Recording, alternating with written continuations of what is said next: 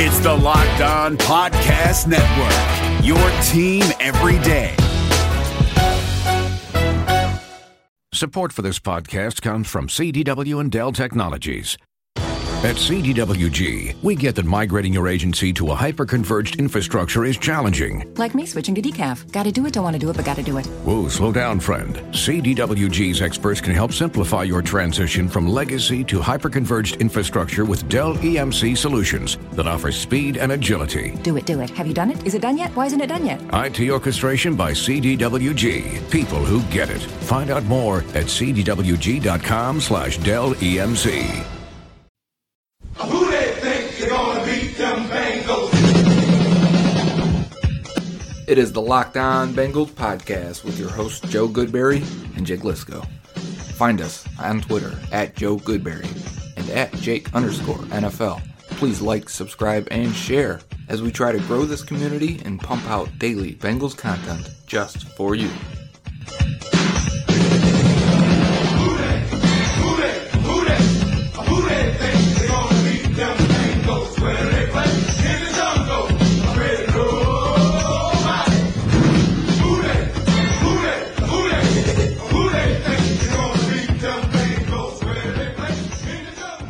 What up, Bengals fans, and welcome to another episode of the Locked On Bengals podcast. I'm your host, Jake Lisco. Joe Goodberry will be here in just a few minutes with Travis Wingfield from the Locked On Dolphins podcast as they discuss Tua Tagovailoa and Joe Burrow, I assume, and get into the Miami Bengals matchup coming up in Miami this weekend that will go a long way in determining the Bengals' draft position come April 2020. Before then, I've got an update for you on A.J. Green's ankle injury and foot doctor visit in Green Bay, and an end-of-the-roster move that could actually be interesting if the Bengals give this guy a shot to play. The Bengals got an update on A.J. Green's visit with the foot specialist in Green Bay. He talked to Jeff Hobson today of Bengals.com and gave us the word that he was unlikely to play for the rest of the regular season. There's 2 games to go. It sounds like he's still progressing in his recovery, but he's not quite ready. He said that the doctor told him that it was a good thing he didn't rush back, that everything is eventually going to be okay. There are no lasting effects. It sounds like that was something that he was concerned about, but he made it clear to Jeff Hobson in that interview there will be no lingering remnants and he should be able to have a full, healthy offseason. Meanwhile, Tyler Dragon of the Cincinnati Enquirer reported that the Bengals would use a franchise tag on A.J. Green if they cannot reach a long-term deal. So it sounds like, as things stand right now, expect A.J. Green to be a Bengal at least in 2020, but A.J. Green has made it very clear that he does not want to be franchised. Although he will not sit out the entire year, he did say that he would take steps to protect himself. He might not come to some of those optional team activities in the offseason, but he said that he wouldn't likely sit out. He knows that there's a lot of money that he'd be leaving on the table, but he still doesn't see it as something that is amenable to his primary position. He says that if the team doesn't want to commit to him long term, he understands that that's a business decision, but he's going to make business decisions to protect himself because he knows as a 31-year-old receiver, he's likely seeing one of his last contracts in the NFL. Tyler Dragon's report says that the Bengals are going to try to work out a deal with Green, but the sides are far apart, and the Bengals are committed to that franchise tag if they can't come together. In other news, the Bengals waived Anthony Zettel today from the active roster. He was a defensive end. He also kicked inside for the Bengals. He's been part of the team for a few weeks. His first game with the Bengals, he actually played really well as a free agent signing, and since then it sounds like he's fallen out of favor.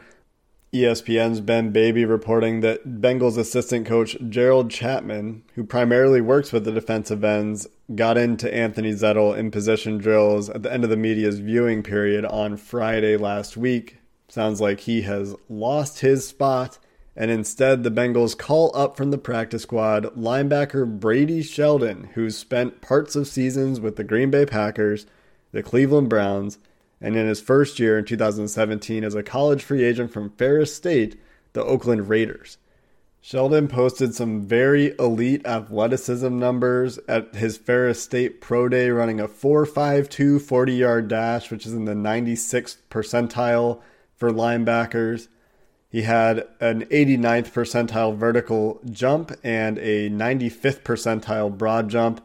He was in the 70s for his agility testing, 77 percentile for the shuttle, and 71st percentile for the 3-cone drill. So a lot of indicators that Brady Sheldon is a really good athlete. He's now 25 years old.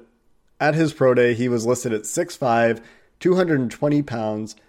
So he's a little bit light for the position, but this is a kind of player that has been successful at the linebacker position lately, and he's had a chance to put on weight since coming out 3 years ago.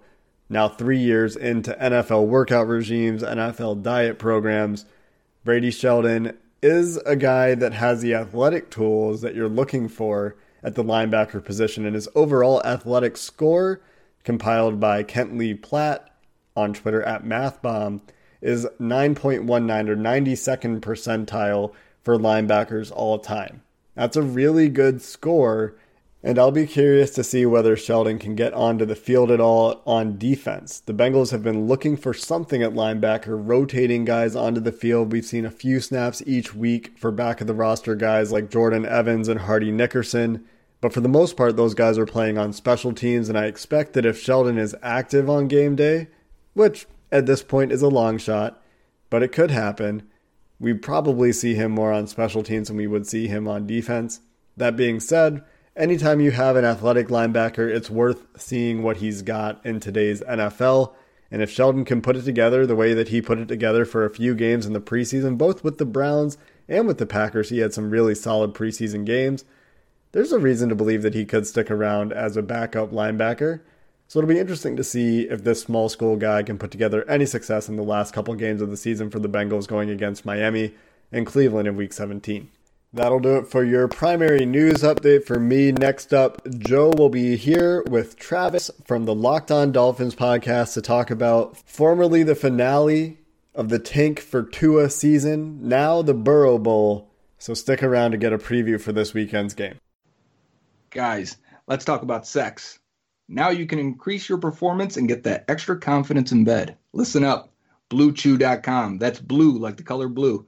Blue Chew brings you the first chewable with the same FDA-approved active ingredients as Viagra and Cialis. You can take them anytime, day or night, even on a full stomach. And since they're chewable, they work up as twice as fast as a pill, so you can be ready whenever an opportunity arises.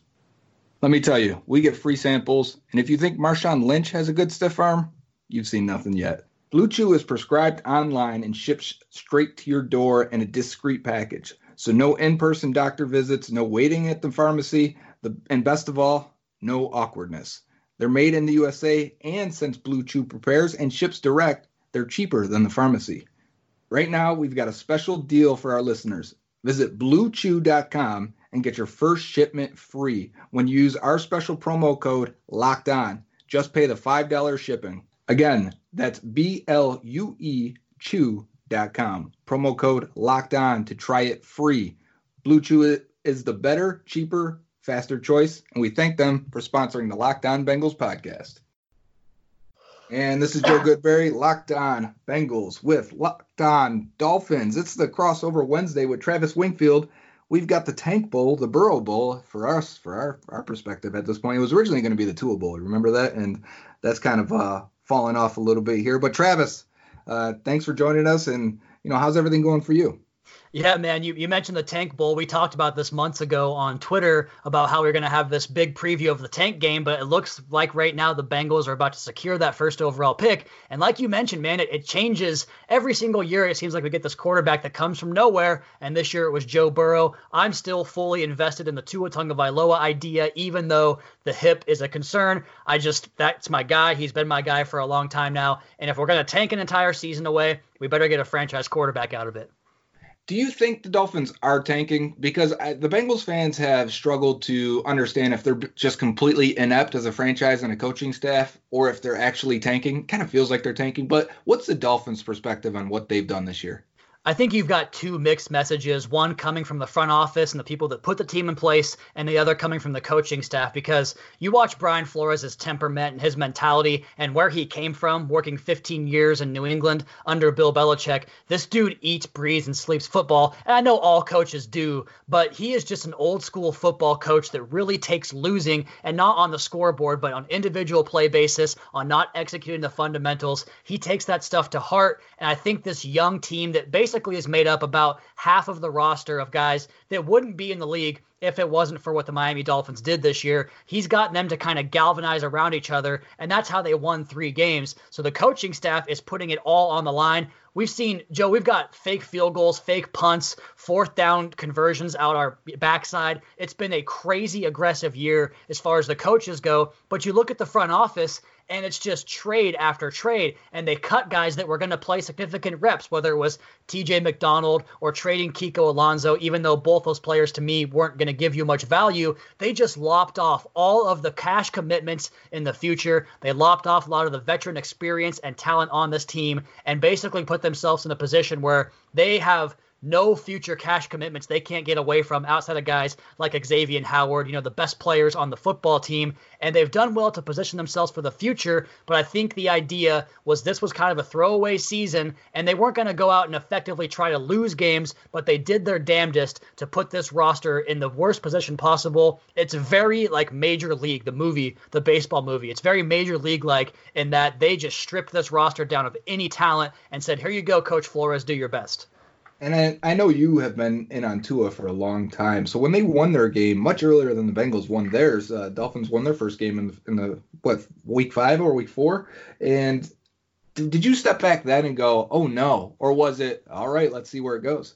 Yeah, the first win was against the Jets and against Adam Gase, so there was a little bit of a vindictive aspect of the game there. But they still had the Bengals on the schedule, so I thought, okay, this is a blip on the radar. They'll lose the next whatever many games and finish 1-15 with a better, or worse, I should say, strength of schedule than the Bengals, and we'll be okay. But then they come back the next week and beat Indianapolis on the road. And so at that point, like, to me, the Tua wish was gone, and I was just beside myself. Like, I immediately got into some Jordan Love tape and just kind of started to try to ease the pain a little bit. Then Tua gets injured, and now all of a sudden we're back in the game. But is he worth the risk? We'll find out. But it's going to be a crazy offseason for the Dolphins. Yeah, for sure. They've got a lot of money. They got a lot of cap space and draft picks. And so this year it seems like it's been fun from our perspective watching the Dolphins at not only because, we're trying to lose at some point here and it's seeing the Dolphins win and find ways to win, but from your perspective, like you said, all the trick plays and the team actually competing and showing improvement. Is this a surprise for you for this to actually be entertained by this Dolphins team this year? Yeah, I'm blown away by the fact that I actually was considering hoping for a win against the Giants just because I want to see Flores continue to build the program. And they've gotten production out of guys that you wouldn't think otherwise would be in the future plans. I think on Locked On Dolphins, you and I mentioned how the Bengals might have 20 guys that they're going to go forward with. And that's kind of about where the Dolphins are. And we get this production that came from nowhere from Devontae Parker. You get Mike Gesicki, the tight end, developing in year number 2. You find an undrafted cornerback in Nick Needham, who's had a very good year as an undrafted guy. You move Eric Rowe to safety after a 1 year, let's see if he can stay healthy for once in his career contract. And all of a sudden he's played really well at safety. So they've done well to develop some guys that we didn't know about going into the season. And that was always the number one goal for me as far as, getting this thing turned around and being the team that can compete with the Patriots next year or in 2 years or whatever it might be. And yeah, you're going to put all those free agent dollars into play. You're going to use these high premium draft picks. They've got 6 picks in the top 2 rounds in the next 2 years. They can definitely get some premium talent that way. But getting these guys on the bottom part of the roster that can play within the scheme, play within the program, and they can come in a pinch and be successful, it just gives you a better hope for depth and to have that Patriots-like mentality in the future where it is actually a next man up philosophy and you don't lose 1 or 2 players and your season goes completely off the rails. That's kind of the hope. I know it's ambitious, and especially right now from where the Dolphins sit, but I have confidence in this coaching staff and in this front office to put things together, because this coaching staff to me is the best one they've had since Don Shula was here. And I know that's high praise for a coaching staff who is 3-11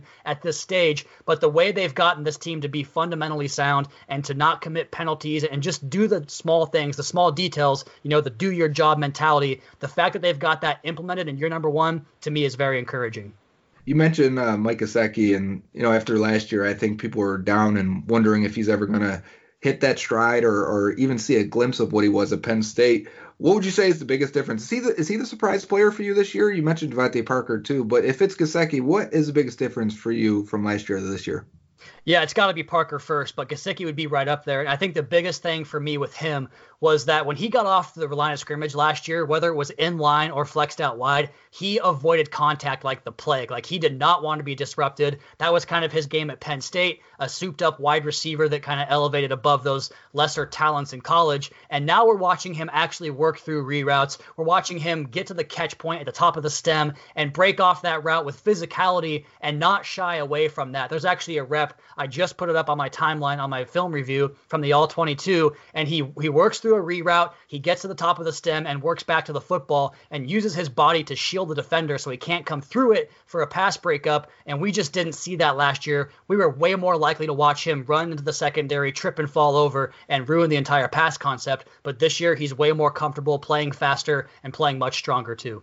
So what would you say about Devontae Parker? We kind of got a first-round guy that we're kind of hoping turns the page at some point here, even though we've gotten some flashes out of John Ross and some fun plays. I mean, he is a physical freak. It's more injuries for him. What was the issue with Parker for so long, and why? What flipped this year for him?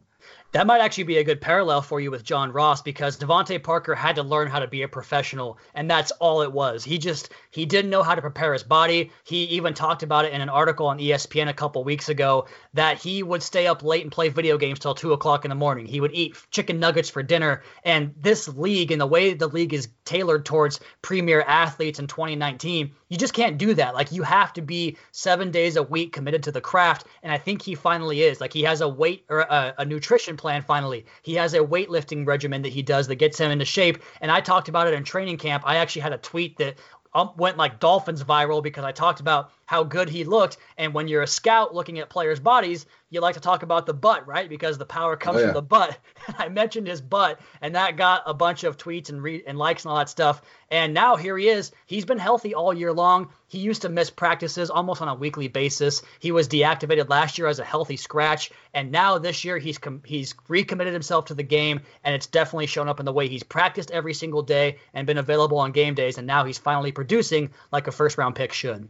Yeah, and I want to get your take on the draft prospects, especially the quarterbacks that are coming up, as this is kind of what this big game signifies, especially from the Bengals' perspective. But before we do that, what would you say is the upside, or is there any left in Josh Rosen? Is he just a lost cause at this point, or is there still a future for him as a starter in this league?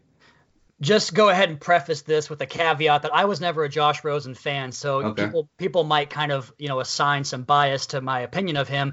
But when I was there for training camp, this guy showed up to the practice field after everybody. He was always the last guy out there. He would go through the drills throwing on air to stationary coaches with, just a center, the quarterback, and a coach standing 15 yards downfield. He would miss those throws. He would get into the, team portions of practice, and he would have bad body language. He would sail passes. He would be late. They would have to break the play down and run it again. I just never saw this guy as, yeah, he's a smart kid. He is, a positive impact for change as far as like climate change and being very, conscious of the world's problems. But that doesn't translate into football acumen to me. And this is a guy that is always late on his reads. This is a complex offense that really empowers the quarterback who can see the coverage pre-snap and determine what he has to do post-snap. And that's what we've seen with Ryan Fitzpatrick. When Rosen was in there, he was always a beat late. He got receivers killed going over the middle because of that. He was late on those reads and had to tuck the ball and take sacks. So to me, he has to pretty much rework his game as far as the cerebral aspect from the ground up, because it was just not good enough. That was the case, I thought, in Arizona. Go back to UCLA. He gave us a grand reveal in training camp that he had never had to ID a Mike linebacker in his entire football career until he got to Miami. And we were like, what? How does that happen? Like, how do you get to this stage and never have to do that? So I just think there's a long way for him to go. And does he want to be that guy? I just don't know how much the football matters to him. So moving on to the draft and the upcoming 2020 draft. Jeez, man, where does the time go? But since you spend so much time on quarterbacks, and I generally like your takes, I end up reading a lot of your Saturday pieces that review the college games, especially when they focus on quarterbacks.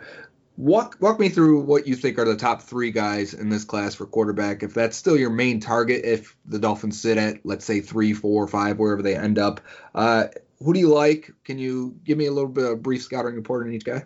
Yeah, you bet. We're about a month away from the declaration day, and I think that what happens in the next month is going to kind of determine my quarterback board, because does Tua Tagovailoa declare for the draft? Does he go back to Alabama? I have to imagine if he declares, that's because he's received word that he'll be a top 10 pick, and that would mean that the hip should be at least one day back to the way it was. And if that's the case for me, he's quarterback 1, because he's been doing it on the biggest stage for 3 years. You go all the way back to his freshman year, and he came into that game against Georgia and led the Crimson Tide back to an impressive 13-point comeback against a really good Georgia defense. And at that stage of his career, he ran the ball like 12 times in that game, was a zone read type of quarterback. Even though he's not the most fleet of foot quarterback, he was effective enough in the running game to get that done. Then you go to his sophomore season last year when he really balled out. He was all about the vertical shots and taking deep throws down the field over and over again. And then this year, he kind of refined that and kept that part of his game, but also incorporated the check down and taking what the defense gives you and living to fight another day.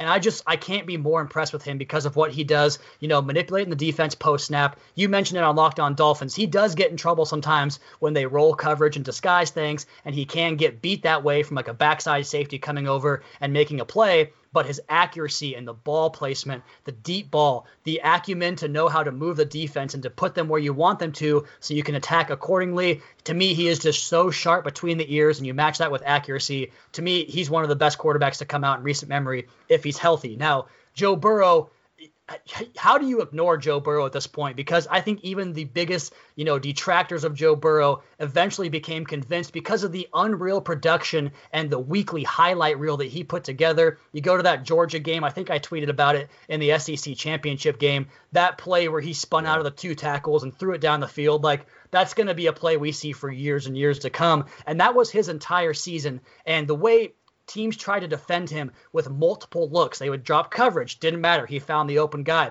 He would go deep to Jamar Chase, give his guy a chance to make a play. They would blitz guys. Didn't matter. He would throw the ball right in behind those guys to Clyde Edwards-Helaire and find space and find gaps. The spatial awareness in the pocket, the Tony Romo scramble ability. It's super amazing to me what he's done this year. And you compare the fact that he was a basketball player, I think a lot of that athleticism shows up, and you can rest assured that he can do that at the next level because he has that inherent trait to feel for pressure and to get away from it. So those 2 guys to me could go 1 and 2 in the draft. They probably should go 1 and 2 in the draft if healthy. I am not a Justin Herbert guy. I think that you didn't learn anything more about him this year. We talked about it on Locked On Dolphins.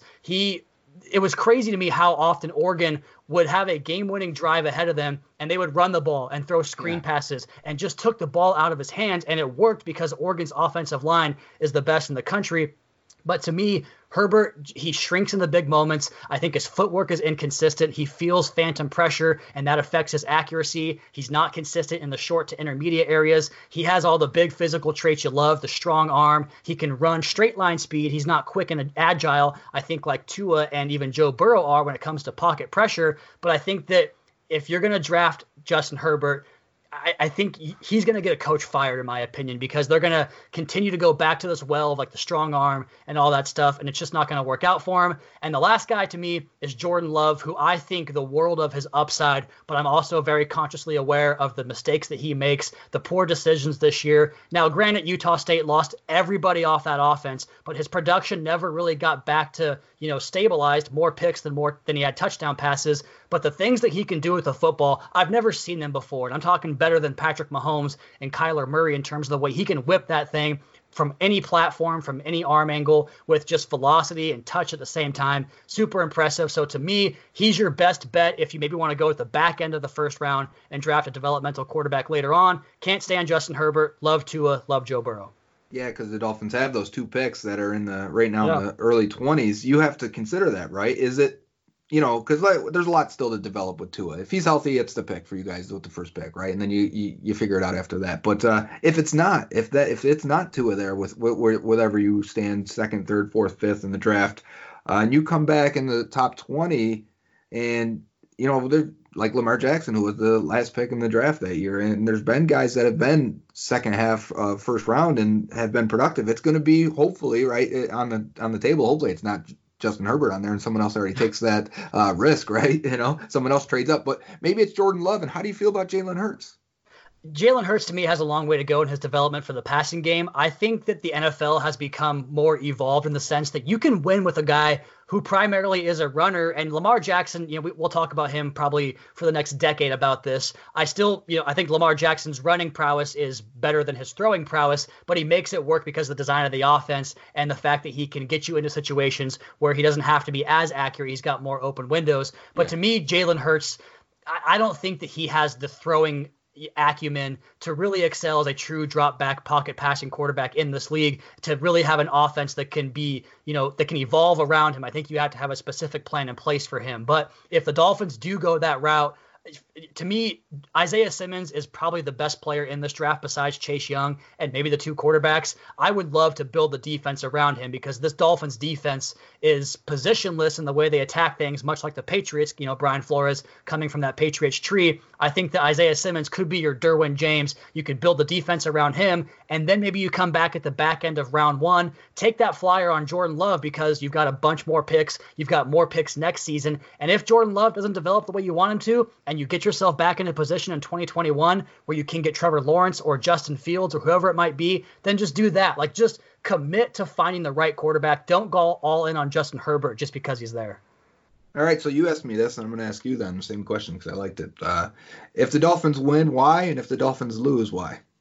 I was glad you gave me the offensive line mention as far as the Bengals defensive line attacking the Dolphins offensive line. You mentioned Carlos Dunlap and Geno Atkins and all those boys that can put pressure on a quarterback. And the Dolphins' interior 3, and their left tackle for that matter too, have got to be the worst foursome in the history of the National Football League. Like, Dan Kilgore cannot anchor. He cannot reach block. He can't do all these things that Geno Atkins is going to give him problems with. So I would be very surprised if the Bengals don't completely wreck shop against the Dolphins' offensive line. Now, where Miami might win, oh man, the roster is getting so depleted every single week. I think Devontae Parker's really our kind of shining guy right now on the offense. The Dolphins offense has had the most success when they've gotten one-on-one vertical opportunities to Devontae Parker and to Mike Gesicki. So if your cornerbacks can hold up against those guys when they get the one-on-one situations, the Bengals should be fine, but they will go after those one-on-one matchups. And if Parker can go up and elevate for the 50-50 balls, which have been 70-30 balls for him this season, then Miami could find a way to win. All right, so do you have a score prediction? I do think the Bengals are going to win this game. I think the Dolphins, I think the final thread broke last week against the Giants, and they even added Raekwon McMillan, another starter, to the injured reserve. I think we're up to 14 starters now on injured reserve for the year. So I'll go Bengals 21, Dolphins 17. Oh man, that makes me so nervous. Bengals just have to lose one more game, and they lock in Joe Burrow. And you know what? It sounds like best case scenario is Bengals get Burrow, Dolphins get Tua, because I even think Bengals fans, they heard me talk about Tua for so long. They want to see him go to some not in the division. Well, I don't think that's going to happen anyways, but they want to see him go somewhere and have success and build. So Miami sounds like a fine place for us because I don't think we harbor any ill will towards the Dolphins, except for one Thursday night game where Geno Atkins tore his ACL, and then you guys won on a sack of Andy Dalton, Cameron Wake stunting back to the middle. That one stands out to us. But Travis, thanks for doing this with me. Good luck the rest of the year. Good luck this week, especially. I really hope the Dolphins have their best game of the season. But and hopefully we'll do this again, maybe towards draft time or maybe at the Senior Bowl we'll get together. Yeah, thanks for having me on. I should be at the Senior Bowl, and I would love to do another podcast with you about the draft, Joe. That sounds great, Travis. Thank you. Thanks a lot.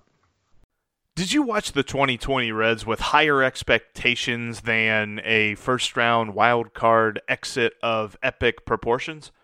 Did you think that the Reds hitting would come around with the signings that they made last offseason? Are you wondering who is asking you all of these questions? Hi, my name is Jeff Carr, and I host the Locked On Reds podcast each and every day, part of the Locked On Podcast Network, your team every day. Throughout the offseason, I'm going to take a look at these Reds, how they fix what didn't work in 2020, and how they continue their success in 2021. But wait, there's more. I'll also have interesting interviews with players, writers, and everyone in between talking about the Cincinnati Reds. Come join me on the Locked On Reds podcast each and every day.